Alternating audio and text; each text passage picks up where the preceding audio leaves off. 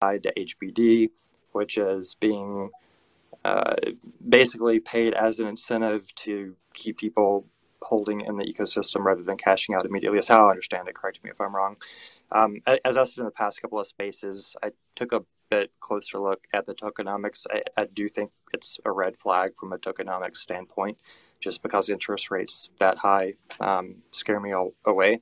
But that's a step back from the initial reaction, and I think that kind of puts a bow on it. So I'll just stop there. And Dan, if you want to jump in, comment, ask questions, happy to see where it goes. Yeah, my beef was the scam because yeah, you can call 20%.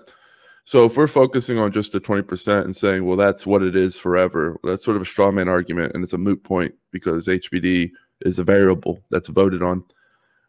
So the argument isn't is 20% sustainable. The argument to me was, is HBD itself a scam? And that's where it's a clear no.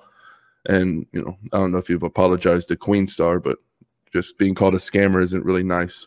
But I understand your point from saying, okay, well, 20% itself is the scam, but you have to make that clear if you're going to use that, the S word. It's a pretty harsh word in this industry.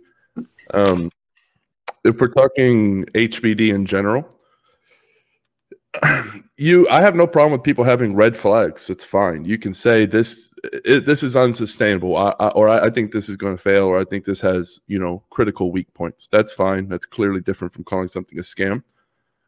We can debate those edge cases.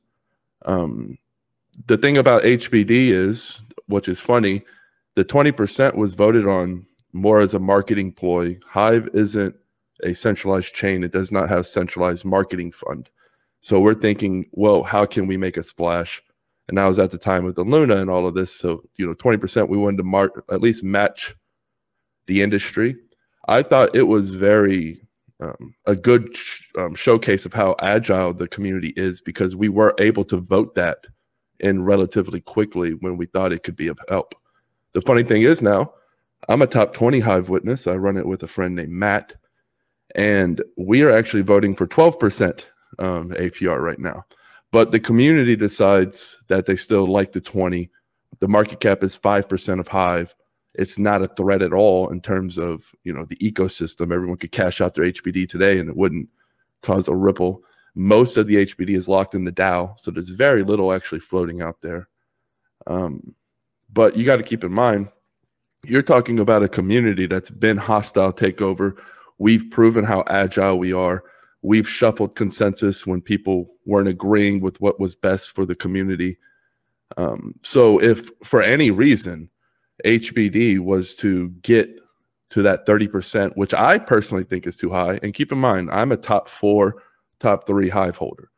I'm a very large holder in the ecosystem. There's no pre-mine. I maybe own 1-2% of supply. I think the largest owns maybe 3-4% of supply. So I have a very big say. I think 30% is a little too high for the haircut. I think it was good at 20%. But again, the community, the wisdom of the community thinks that 30% is okay for now. Keep in mind that can always be changed. It can always be voted. If there was, for any reason, the 20% was causing too much pressure, or the market cap was getting a little too big, for us being comfortable, we could easily vote it, change it, make the APR lower. The APR was like 3% or 2% for years. HBD was neglected. Nobody really thought of it as a financial instrument until it started picking up traction in places like Ghana and Venezuela, because it's feeless and it confirms instantly within a second and a half. So people are like, well, screw any other crypto. Why wouldn't I just use this for my social media account? And start picking up traction. And we're like, hey, we can actually do something with this thing. And another final point, just to wrap it up, if the HBD market cap was getting higher, that would also increase the market cap of Hive. You cannot have a higher HBD market cap without diminishing the circulating supply of Hive itself.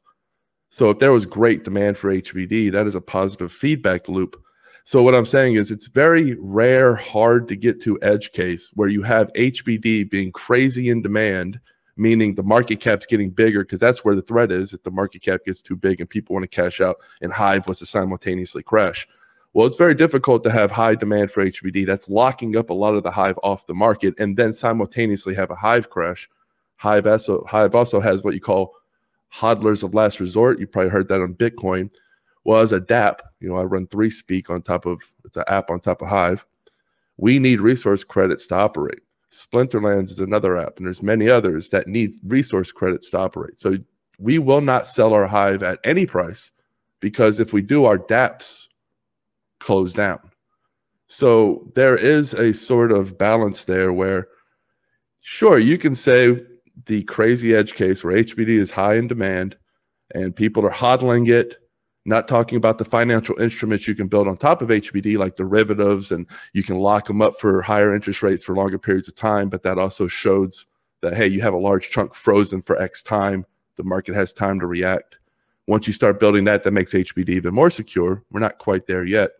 But if there was ever crazy demand for HBD, and then for some reason Hive was just flash crash 70%, and all the apps were to start selling their coins for some reason, sure, I live in Terminator land. Let's go there. I think if it can happen, it will happen. But still, I think that HBD is never, at least I myself don't market it that way, and I don't endorse anybody that does market this way. It is a stable-ish coin. Stable-ish. There's a big difference. It's meant to sway a little bit, go under. If you look over the year, it's been over the peg more than it's been under the peg. But it's meant to, it's meant to take a punch every once in a while. But if you've noticed the trend, it's a 7-year-old coin. It's gotten, it started out as SBD, now it's HBD. The technology behind it, we can say, is 7 years old. It's gotten refined, but it's meant, if you're holding it, you can expect some 10, 15, even 20% swings, but it's meant, and in practice, we have seen this. Obviously, no guarantee. Anything could happen. Hive could go to zero. HBD go to zero. No one's not saying that, but I'm saying in practice and what it's meant to do, and you can look at the code and the technology and what it's done, it's meant to swing back to that peg. So if you hold it long enough, in past, historically, you've been okay.